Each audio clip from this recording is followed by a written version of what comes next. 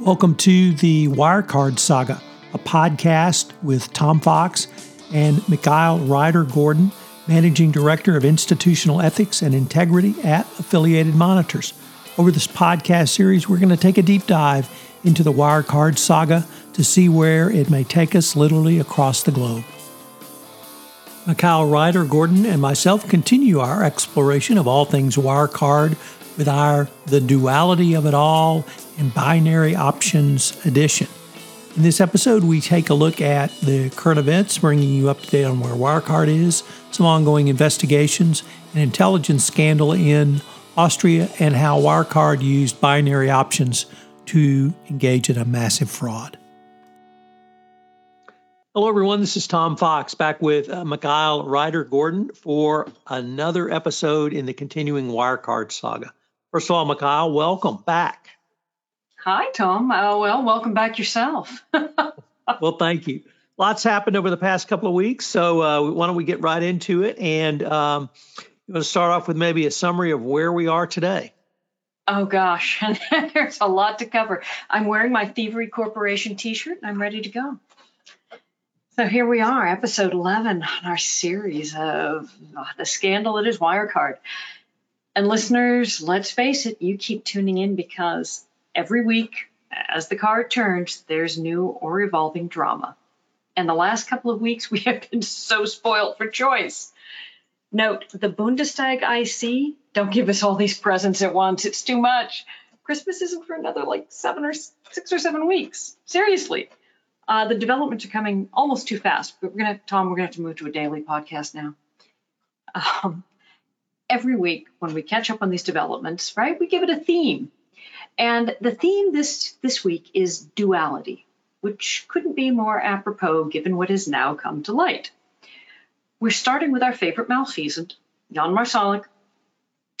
Ever since the Bundestag formally convened its investigative committee, or IC, to examine all things Wirecard, just what the German government knew about when and who and where and how, we've been covering the IC's weekly developments. And the Bundestag publishes its transcripts of its sessions.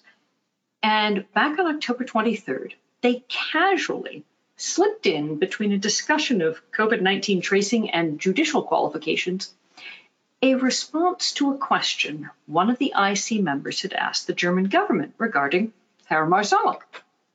Seriously, this was like a wee little paragraph sandwiched between two entirely unrelated topics.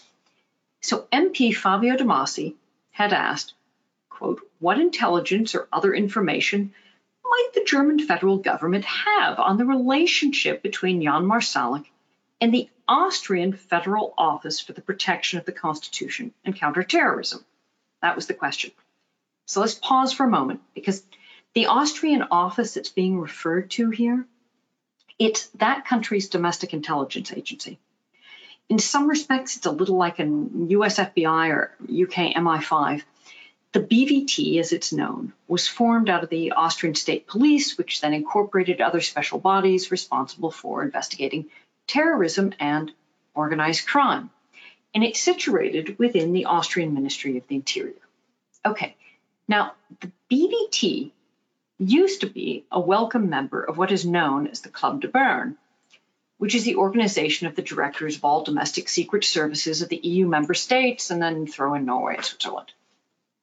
But back in 2019, some rather unfortunate pieces of information regarding the BVT came to light, specifically its ties between the ruling Austrian far-right Freedom Party in Russia, and listeners remember episode 7, and these ties to Russia and the far-right FPO caused British and Dutch spy agencies to heavily restrict the amount of intelligence they were willing to share with Austria. Word of these regrettable connections came out right around the same time as the results of an audit conducted by the British and the Germans of the BVT's IT system were published. And that audit identified the BVT's internal network in Austria, which was linked to classified intelligence network used to exchange sensitive information with other intelligence agencies within the club. Regrettably, Austria's did not possess the requisite clearances for secret or top secret information. And the audit also found folks in the BVT were allowed to bring their own mobile devices into the building, meaning they could take photos of classified information or use them as listening devices. And listeners, that's a big no-no in intelligence security. But that's not all. The BVT network was connected to the internet. That's right, BVT employees could access it from outside without two-factor authentication at minimum. Now, you're asking, Mikhail, why is all this relevant? Because when Duality asked the federal government of Germany what intelligence or other information might they be in possession of that demonstrated a relationship between Jan Marsalek and the BVT, the government answered. And here's what they said. Now, you ask, the Federal Prosecutor General of Germany has evidence that Austrian national Jan Marsalek, former COO of Wirecard, was an asset, that's an informant, to an agent of the BVT. Not only that, but we, the German government, have evidence that it was the BVT employee who handed over 4 top-secret reports from the Organization for the Prohibition of Chemical Weapons. And again, remember episode 7, the relationship and the links to Russia and the use of Novichok? Yeah. Seemingly, this BVT agent handed Herr Marsalek 4 highly classified reports from the OPCW because, hey, when you're running an informant, the first thing you do is give them classified information. Bottom line, Austria had an agent at the top of a major German publicly traded company. That's the response from the German government. They then went on to tell the IC, yeah, based on this evidence, we had our lawyers at the German Federal Supreme Court, that's the Bundesanwalt, analyze whether we Germans could prosecute Marsalek for essentially acting as a foreign spy adverse to Germany. But we reached the conclusion that thus far, we don't have sufficient evidence that Marsalek's activities with the BVT rise to the level necessary to prosecute him here for espionage. Not to mention they don't actually have Herr Marsalek's corpus present. Now, listeners, you heard this correctly. The German government quietly confirmed Marsalek was working for Austrian intelligence. As MP Duality demanded in the hearing, and this is a direct quote from him, the Chancellor should reach for the phone as soon as possible and ask Austrian Chancellor Sebastian Kurz what the Austrians are doing here, meaning Germany. Yeah, Austria, what the hell? The Austrian Minister of the Interior isn't commenting, not a big surprise there. But that isn't all. See, back in 2018, when all that ugliness about the BVT was coming out, Austria had refused to cooperate with the other Bern Club members in expelling Russian diplomats in response to Russia's use of Novichok on former Russian spy Sergei Skripal. Again, see episode 7. Shortly thereafter, an Austrian army colonel was arrested by the Austrians on suspicions of having spied for Russia for decades. Another Bundestag hearing transcript tells us even more. A few weeks back, the IC submitted a list of written questions as to the German government, again, all about what they knew, when, how, where, re-Wirecard. Included in that list of questions were queries such as, hey, apparently you German authorities, you already had evidence that Marsalek had close ties with Russian authorities, read intelligence agency, as far back as 2017. Would you care to comment, maybe elaborate or explain to us IC folks why you didn't act against Marsalek back then? Oh, and seemingly you folks in the German government also had information on Marsalek and other foreign intelligence agencies, like other activities as well, maybe Marsalek showing up at the Munich Security Conference, but not on behalf of Germany?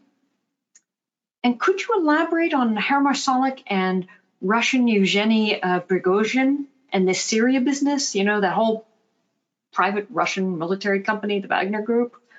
Oh, and whilst you're at it, maybe speak to how it's possible that Wirecard was the issuer of credit cards for German government agencies. Read German intelligence agencies. This time, the response to the IC's questions was a lengthy discourse on state security law and the need to conceal what German intelligence gets up to for the sake of German security. So they're refusing to answer the IC's questions. And we'll revisit Prigozhin later. But think about an Austrian or Russian agent, double, with access to information called from credit cards Wirecard issued to German intelligence officers. Coupled out with Marsalek's status, he held diplomatic passports, traveled frequently, knew a wide range of political leaders and corporate decision makers, and you have the making of a significant intelligence disaster for the BND. Add in information the BVK may have held on Russian organized crime, since that's under their remit, and terrorist financing in Syria and chemical weapons like Novichok, and, well, you can see where this is leading. One of the MPs on the IC told German newspaper Handelsblatt that, the IC believes Marsalek may have been working for several intelligence agencies simultaneously. And folks, that's not an uncommon occurrence for an agent or informant. That is, informant who end up wind up and working for multiple countries' intelligence agencies. It's now the concern of having seemingly lost control of said informant. So now, as that story was quietly emerging from the IC, two other events relating to Marsalek happened, also in the past couple of weeks. Word came out that there had been an, quote, unexplained break-in, this is Munich police terms, not mine, of Marsalek's residence in Munich. You know, the one across the street from the Russian embassy. Presumably it was inexplicable because they couldn't identify what specifically was stolen or what someone was looking for or who had been there. And then on October 27th, just a few days back, an arrest of a friend and business partner of Marsalek's, not from Wirecard, but very closely linked to Wirecard. Now, German media reported only that a, quote, confidant of Marsalek had been arrested and that this unnamed individual, deemed a flight risk, has been accused of embezzling millions from or via a company called IMS Capital.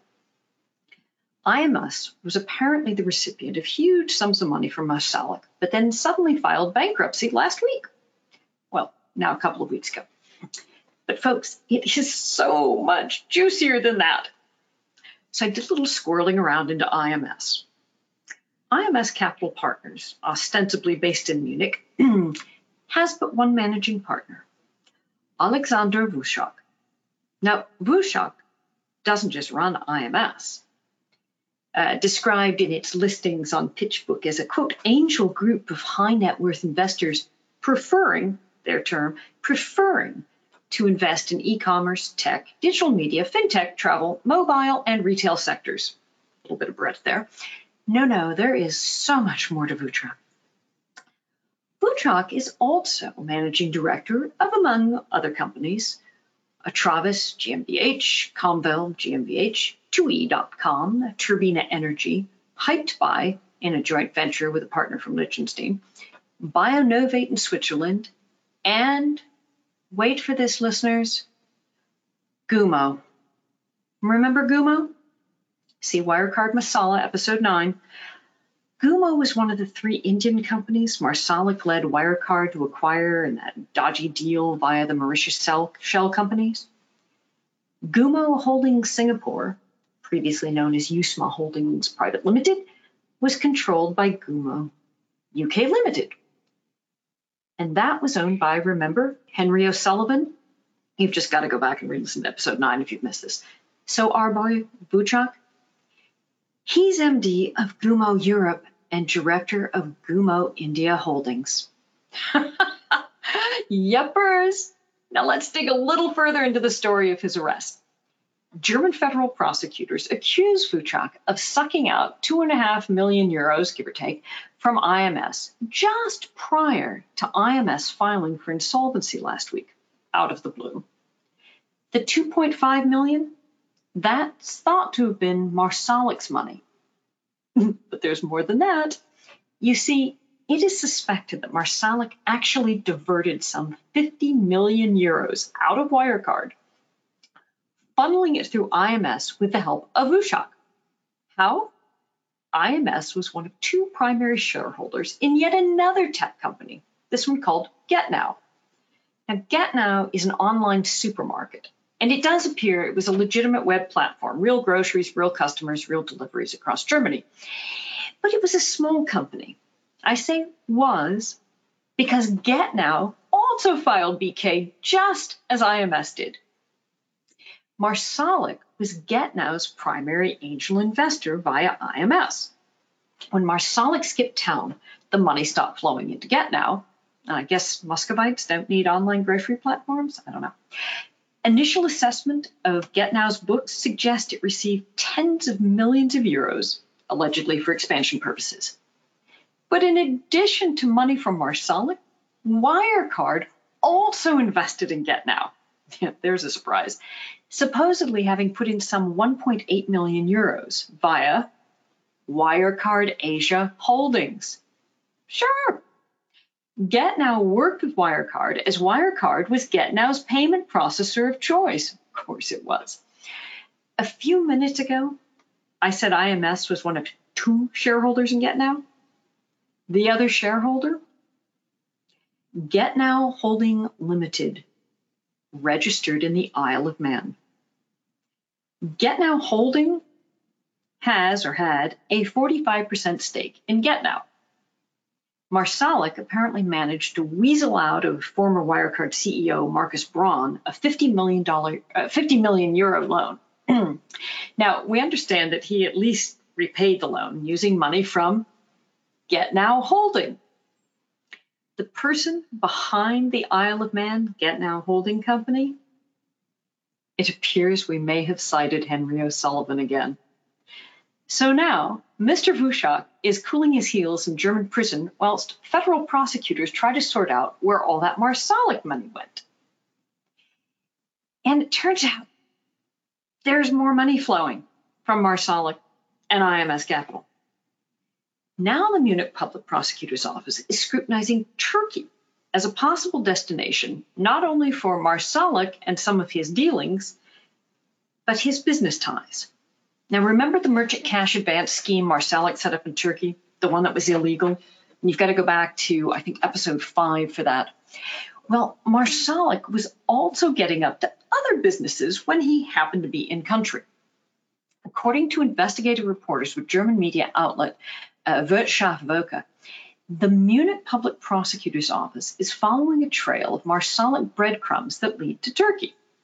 Oh, and for our listeners who don't know, Germany and Turkey have had close relations for years. There's a significant population migration between the two. Okay, so how did prosecutors come to turn their attention to Turkey? The starting point? IMS Capital. IMS had received nearly 20 million euro for investments by two linked Turkish companies. And those two companies?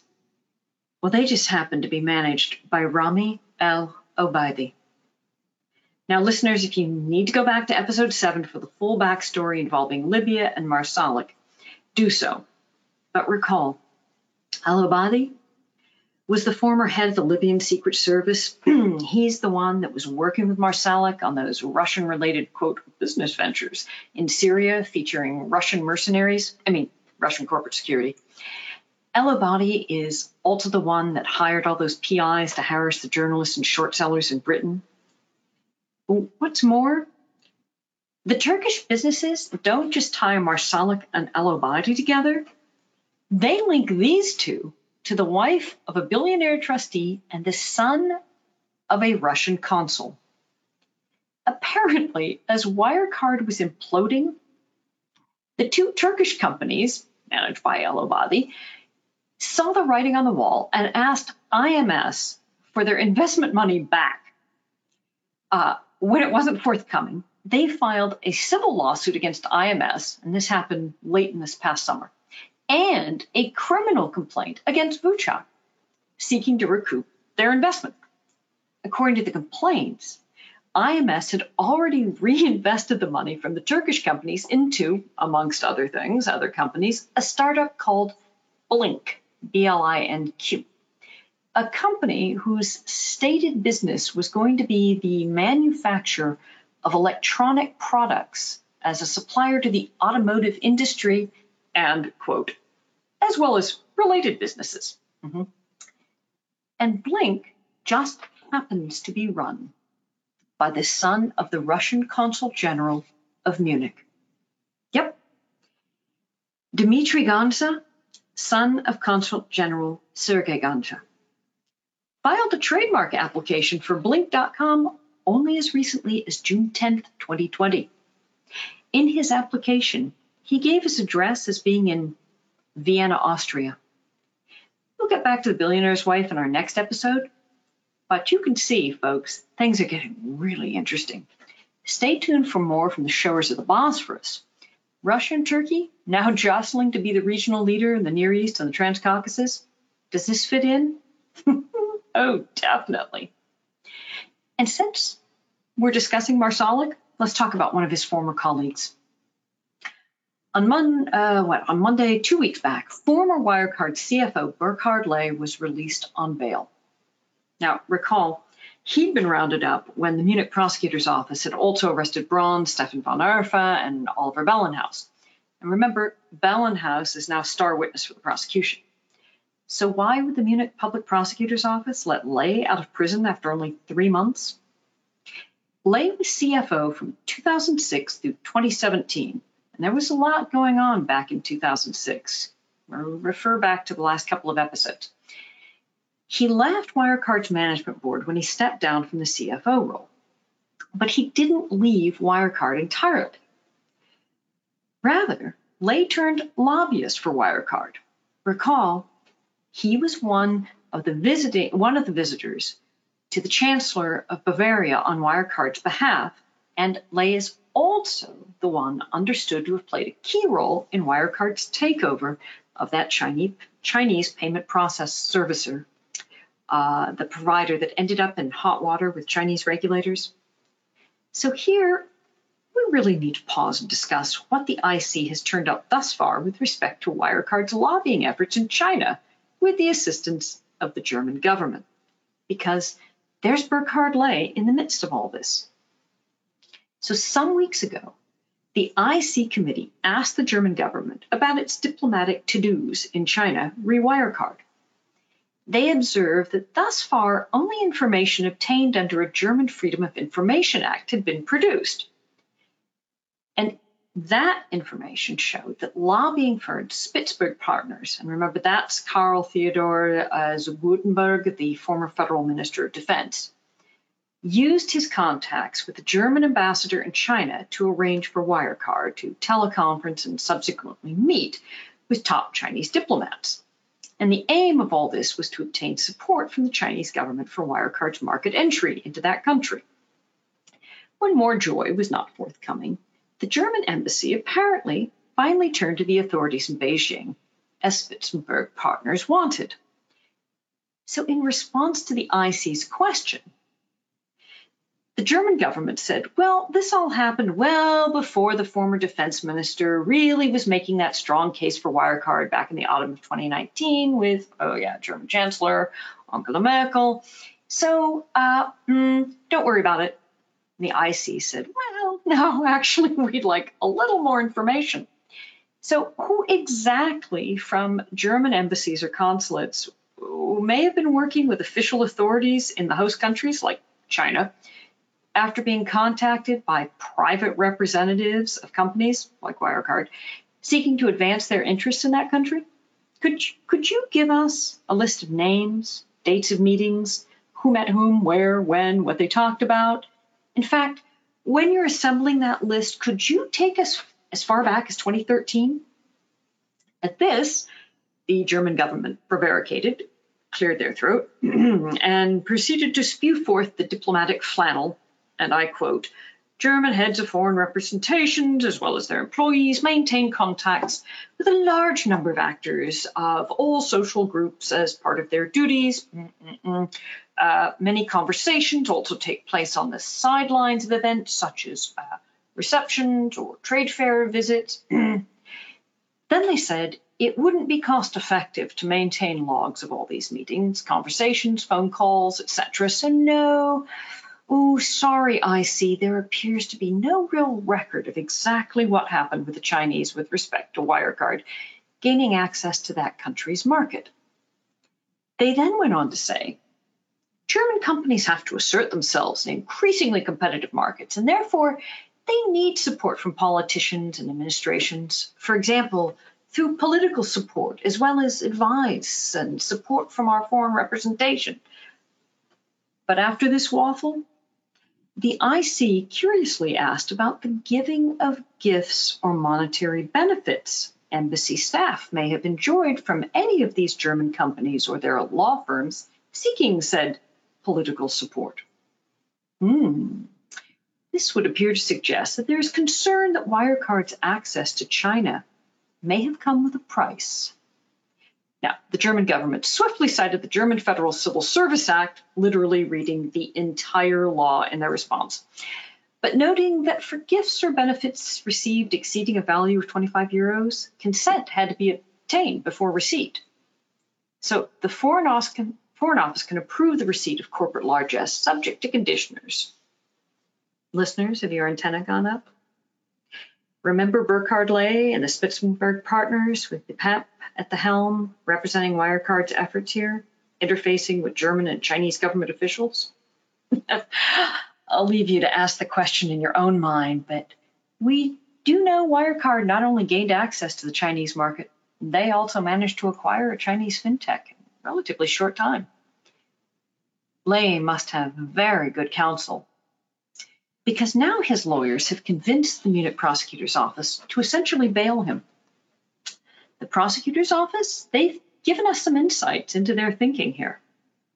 They went on record saying about Ley, quote, was only involved in possible acts until the end of 2017.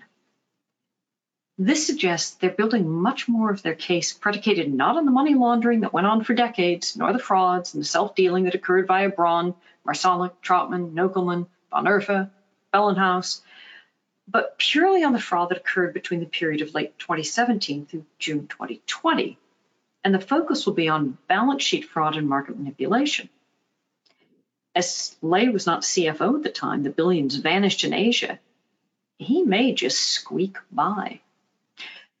I guess he's counting on the prosecutor's office not digging further into Wirecard's past. And speaking of the past, at the behest of the European Commission, ESMA launched a fast-track peer review of Germany's supervisory response, e.g. BaFin, FREP, to the Wirecard implosion back in June. Well, the results came in of that fast-track peer review. They are not pretty. Short summary of ESMA's 189-page report, quote, a number of shortcomings, inefficiencies, and legal and procedural obstacles.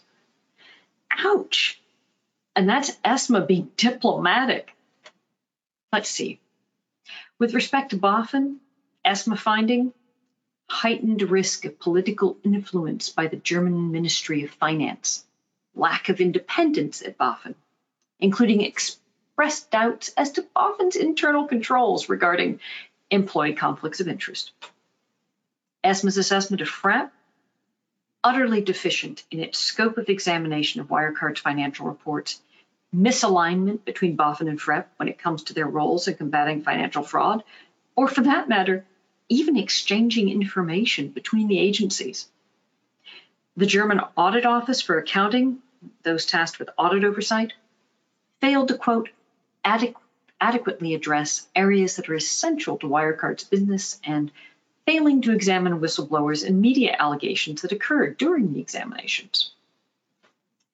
One of ESMA's recommendations, and there are, let me tell you, literally hundreds in this report, Boffin and Frepp should try reading international newspapers with widespread acceptance in the sphere of international finance, or hint, hint, when journalists from the Financial Times report on suspected fraud at a DAX-listed company, get off your arses and take a look. ESMA's report includes a timeline of key events starting in December 2014 and moving through all of the missed opportunities for investigation and enforcement. The report sheds light on the nature of a whistleblower complaint that came into Frepp in September 2016, alleging fraudulent receivables and payables in Wirecard's acquiring businesses at the subsidiary level, and said whistleblower apparently provided Frepp with documentation to support their allegation. This whistleblower was different from the one that arose from within Wirecard, but who shared critical evidence with the FT and drew attention to discrepancies between Wirecard's cash flow and what was being booked for the company's card systems. Tip of the iceberg, folks. In another episode, we're going to dive into this report in full because the timing, the responses to the myriad of allegations is just breathtaking. Responses thus far: a German member of the European Parliament has called ESMA's report a, quote, crushing verdict. And MP Damasi, yeah, he's always got something to say, called it a slap in the face for Boffin. But our beloved Felix Hoffeld, what was Boffin's response? Come on, listeners. You know Hoffeld would remain unrepentant. His take on ESMA's scathing report: we disagree. As long as we have no specific indications that go beyond only public publications like press articles, we cannot issue a report to the public prosecutor's office. No, Dummkopf. You're meant to investigate it. And if there's merit to the press claims, then report it. Insight into Boffin's thinking came from an unexpected source the other day. The FT's own Dan McCrum and Stefania Palma were interviewed about their Wirecard reporting by the Committee to Protect Journalism. McCrum was asked if Boffin had had the decency to reach out and apologize for opening an investigation into them because of their stories on Wirecard. McCrum said no, they hadn't. However, he had learned that one of Boffin's primary suspicions as to the FT's motives for publishing the stories it did was that they couldn't understand, this is Boffin's mystification, couldn't understand why the FT hadn't published the entire story all at once. Boffin struggled to comprehend how journalism and newspapers function, assuming that the serial publication of portions of the greater story was somehow a ruse to help short sellers make money. Boffin also apparently couldn't make the leap to recognizing Wirecard may have had ulterior motives when it sought to discredit the FT, as if the reporters were corrupt, but nobody within Wirecard could possibly be. Don't worry, Boffin still may be brought to see the light. A German law firm is now planning to sue Boffin for breaching its duty under public law. And thus far, the firm is representing no fewer than 450 peeved Wirecard investors, institutional investors. The same firm has obtained seizure orders from a Munich court against Marcus Braun's assets. So, just be sure you leave Brawny Boy sufficient funds to pay his defense counsel. Meanwhile, Insolvency Administrator Michael Jaffa's on a global hunt to recover as much of Wirecard's missing money as he can, searching companies and accounts all over the world. The sale of Wirecard's core business is anticipated by the end of this month. So now we turn back to today's theme, duality, or binary options. We're going to examine one of the primary types of businesses that comprised a substantive portion of Wirecard's core client base. It also just happens that binary option scams were operated by or owned by companies owned by Wirecard execs. So what exactly is a binary option? In their simplest form, a binary option is a financial product with a yes or no proposition. This is where the binary comes in.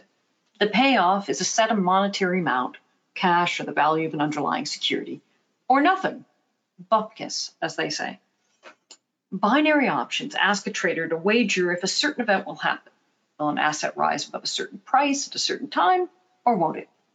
The trader thinks yes, the asset's going to be at a specific high price at a certain time, they buy it. If they think the asset will fall below the price, they sell the option. The trader gets their payout, or loses their money they wagered, predicated on the expiry date and/or expiry time. The wager, just like gambling, has a strike price, and baby gets new shoes if the price of the underlying asset lands on the right side of that strike price. And binary option products are rife with scams. Some might suggest that nearly all of them are scams. The FBI estimates that scammers steal some US $10 billion annually worldwide, and regulators around the world have banned outright binary options or issued stern fraud warnings around binary option scams. Until Israel's Knesset banned binary options in the fall of 2017, the binary options industry flourished in that country for a decade, employing thousands and fleecing victims from around the globe out of billions of dollars. And it took the newspaper, the Times of Israel, running an investigative reporting series in 2016 to unmask the binary option boiler rooms that had made Israel one of the two largest binary option industry centers in the world. The other global center, Bulgaria. Hold on to that thought. And the binary options industry in both countries does remain intertwined. In both places and elsewhere in the world, the payment processor and bank of choice for binary options fraud, it was Wirecard.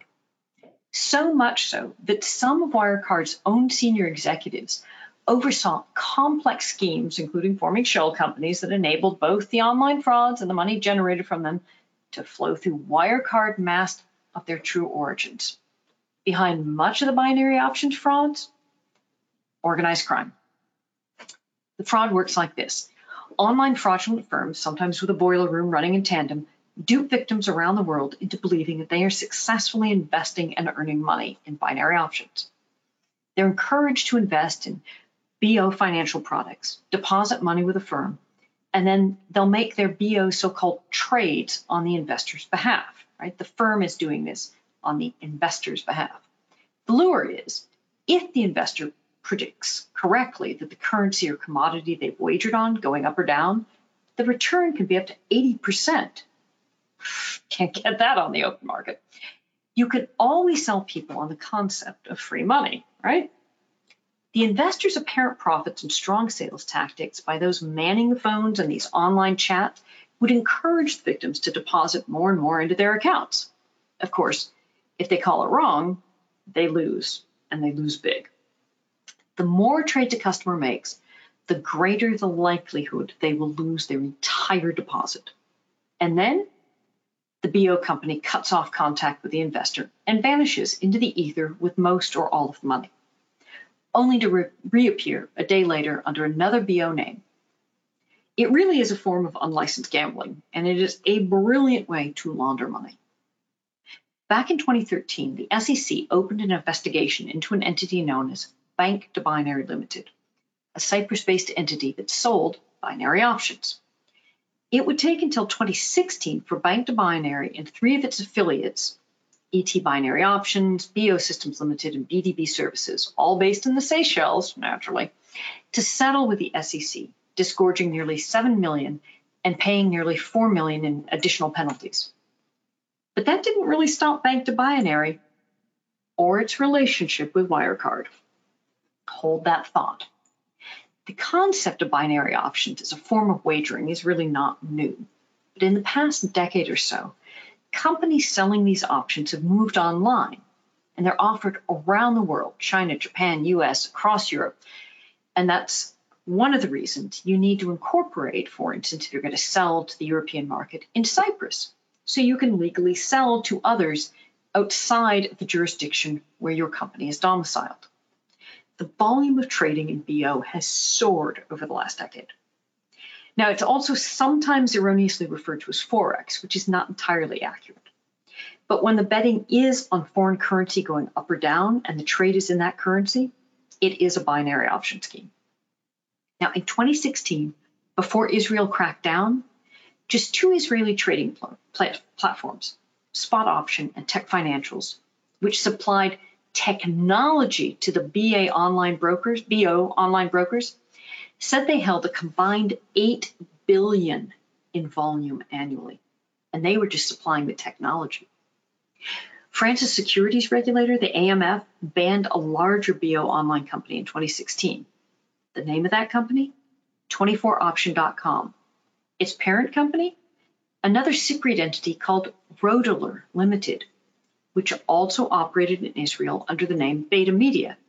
It kept going. Why? Regulators ban the companies based in their own territory from selling binary options to residents in that country, but they don't ban them from selling to clients overseas.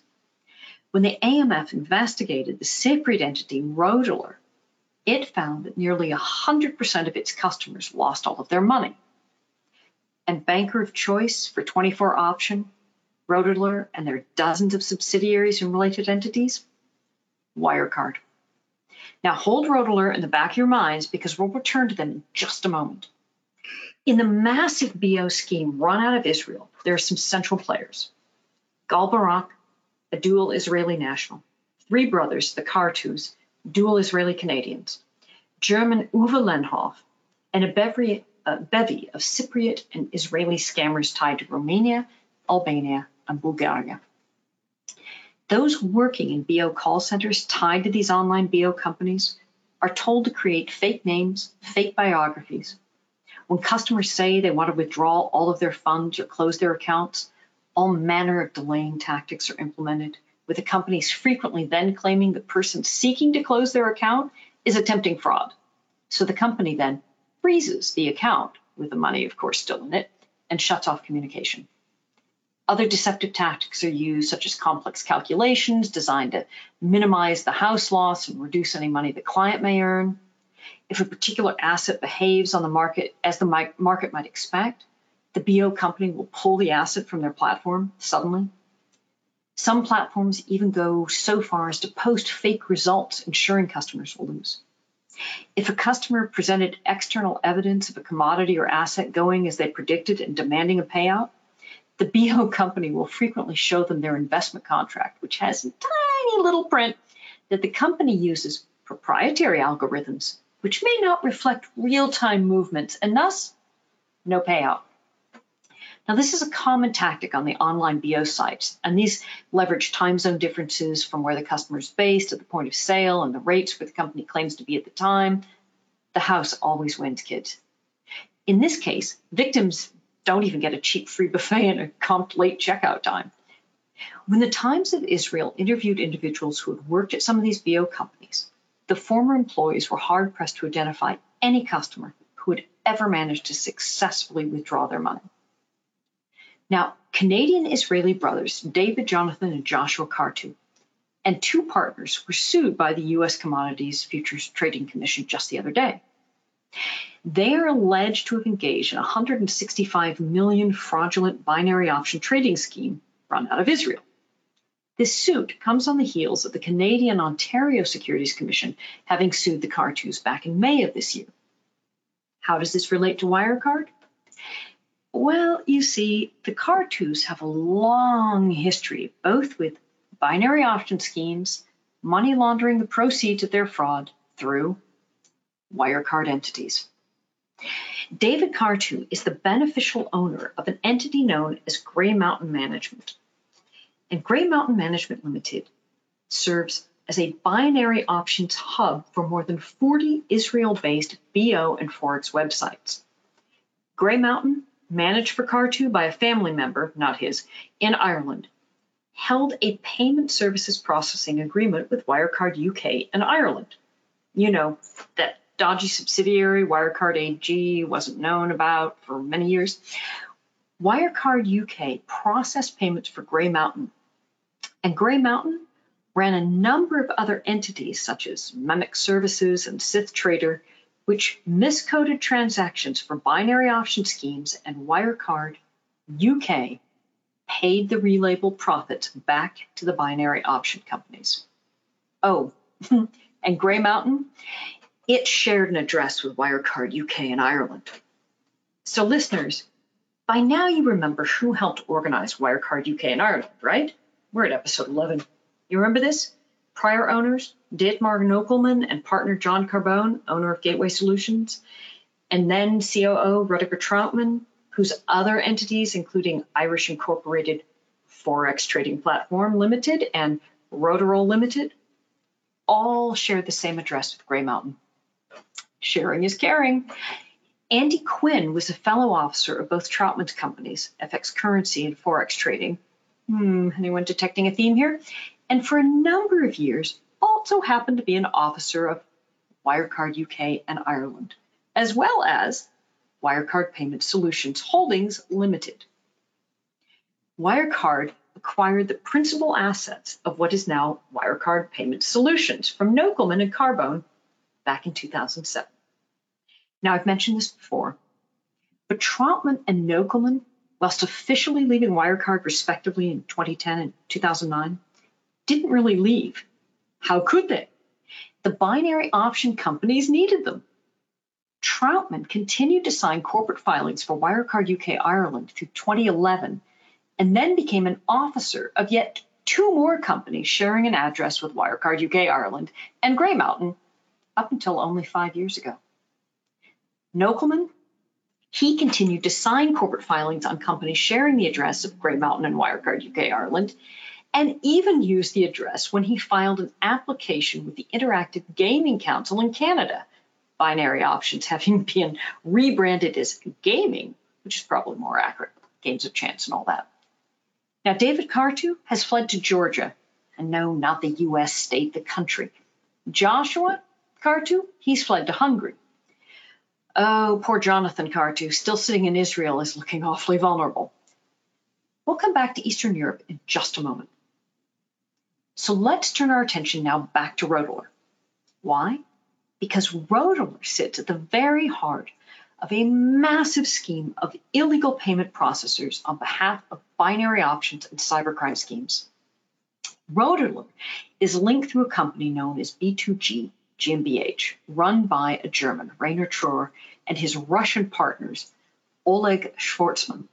Now, B2G ran illicit profits generated by companies such as Blue Trading, Option 888, XTrader FX, Safe Markets, and dozens of other BO brands on behalf of Gal Barak and Uwe Lenhoff.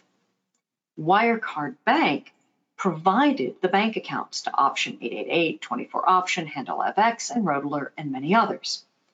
And that is because the greater Rotorol group controlled 24 Option and linked to another criminal enterprise out of Cyprus known as F1 Markets.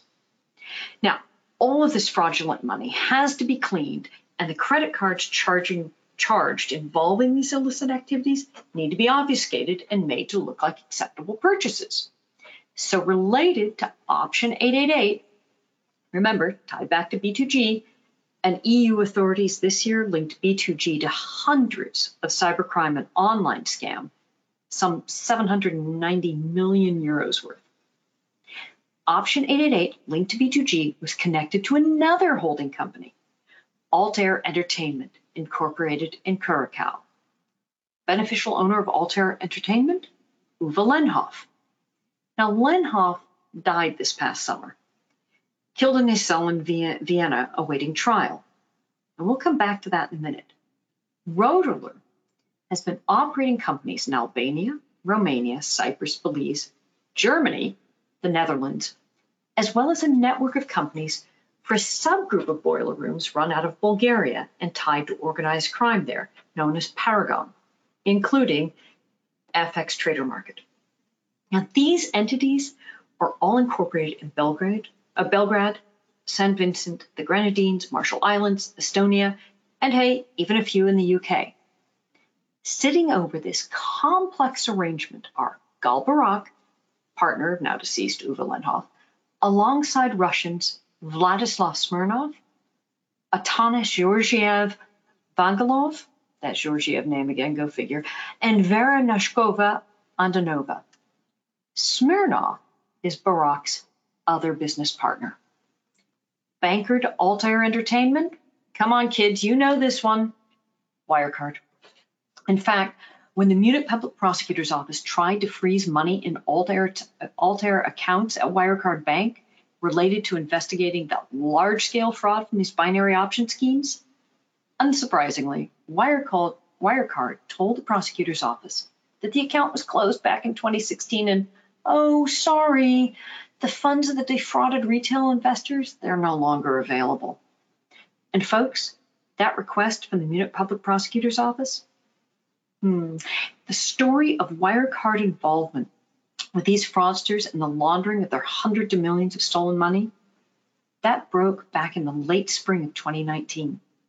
In fact, the FTC brought an action against a group called Allied Wallet for facilitating money laundering on behalf of entities running online scams, but covering them up by layers of shell companies and recoding the transactions. Named in the FTC settlement, Wirecard for payment processing for Allied Wallet. That was June 2019.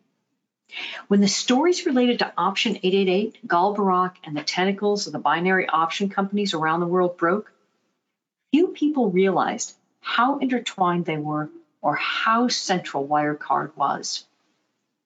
Barak organized another payment processor, Payvision, and he organized that one directly.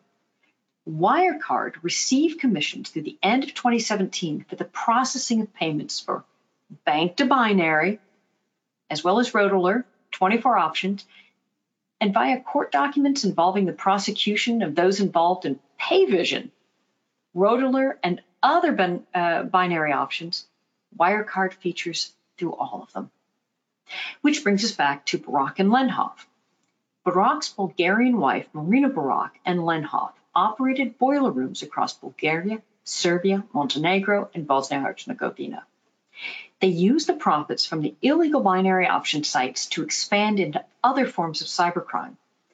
And they branched out into online casino projects, including one in the Philippines. They purchased real estate and laundering for Eastern European and Balkan organized crime. The money from all this industrious effort run through Wirecard.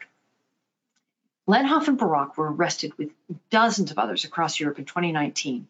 Lenhoff was tied to other companies designed to obscure the origins of cybercrime via bank transfers through various illegal payment processors. Lenhoff was connected to another German, Falk Prusner, and a Dutch citizen, Dirk Jan Bakker, DJ to his friends, who held Veltiaco Group and Vinslet Enterprises. Those companies, in turn, held Celestial Trading out of the Seychelles and Celtic Pay Limited in the UK. And those entities, they laundered money and obscured payments via a Singapore-based entity called Crypto Daily Private Limited. Wire transfers from binary option scams would run through one of these illicit payment processors, would identify the client payment as being something innocuous, and then forward the money on to the scammer's bank accounts, usually providing a corresponding invoice for consulting. The illicit payment processors, they take about a 20% cut. Crypto Daily conveniently offered cryptocurrency exchange services through its Estonian entity. Lenhoff used the bank accounts of Crypto Daily to process these bank wires from Duke.BO customers. Unfortunately, the reason Lenhoff may have expired so soon prior to trial was he had cooperated with European authorities and incriminated his partners. All of the bribes, threats, and even alleged assassinations, not to mention political connections, Barak was known to be close with the Bulgarian Minister of the Interior. All of that, how did Barak and Lenhoff's complex transnational criminal enterprise get brought down? One very brave individual, a Serbian-German man called Alexander Ignatovic. He contacted a cybercrime unit of the German police back in 2018. He told the detectives he had information on a multi-million euro fraud operation being run out of call centers in the capitals of Belgrade and Sofia, and that he was willing to tell all in exchange for protection for himself and his family. His affidavit was nearly 50 pages in length. His testimony proved critical in exposing the full extent of the binary option scams operating across Europe. In February this year, Ignatovic was found dead in a hotel room in Sofia, just months before he was due to take the stand as a key prosecution witness in the trial of Barak. But just this past September, a court in Vienna found Galbarath guilty of fraud and money laundering. Unfortunately, his sentence was only 4 years prison time. So let's pick back up on that illicit payment processing. Former Wirecard COO Nokelman, who I've mentioned in past episodes, married a German-Israeli citizen and began dividing his time between Wirecard and euphemistically businesses in Israel. One of those businesses, in particular, ICC Cal, ties right back into Wirecard binary option scams and obscuring the origins of these illicit schemes via illegal payment processing. In December 2011, the National Fraud Investigation Unit of Israel's FBI equivalent, Lahav 433, with assistance from its Economic Crime Unit, began investigating Israeli credit card company ICC Cal, which they suspected of fraud, money laundering, bribery, falsifying its books. Ultimately, ICC Cal and its top executives were found to have defrauded international credit organizations such as MasterCard and Visa to the tune of billions of shekels, because ICC Cal was a merchant acquirer, meaning it had a license from Visa and MasterCard to acquire credit card payments, providing it first vetted the merchants to make sure they were not engaged in illegal activity, and then labeled the transactions for each merchant with a 4-digit code that accurately reflected the nature of the merchant's business. Unfortunately, ICC between 2007 and 2010 camouflaged and cleared transactions for online gambling sites, binary option, pornography, illicit pharma sites, in order to conceal the extent of the illicit activity. ICC Cal had this license from Visa and MasterCard to acquire credit card payments, provided, right, that it did this. Well, when it accepted and acquired these, it did so under deceptive practices, and it provided false codes so that Visa and MasterCard would think the transactions were low risk and approve them. They laundered money for hardcore porn, portraying them as legitimate areas of commerce. But in the end, not only did the COO and ex-chairman plead guilty, but Dietmar Nokelman, still serving as Wirecard COO when this activity was going on in parallel, pled guilty as an accessory, paying a fine of over $400,000, serving a 6-month probation, forfeiting $2 million. Oh, and part of the deal, part of that plea, not naming Wirecard. According to the judgments in 2 plea bargains in the ICC Cal affair, ICC Cal's Israeli employees were not at first knowledgeable or well-versed in the methods of high-risk payment processing, but were approached in 2006 or thereafter by at least 3 men, 2 Germans and a Canadian, who asked ICC Cal to process payments on their behalf.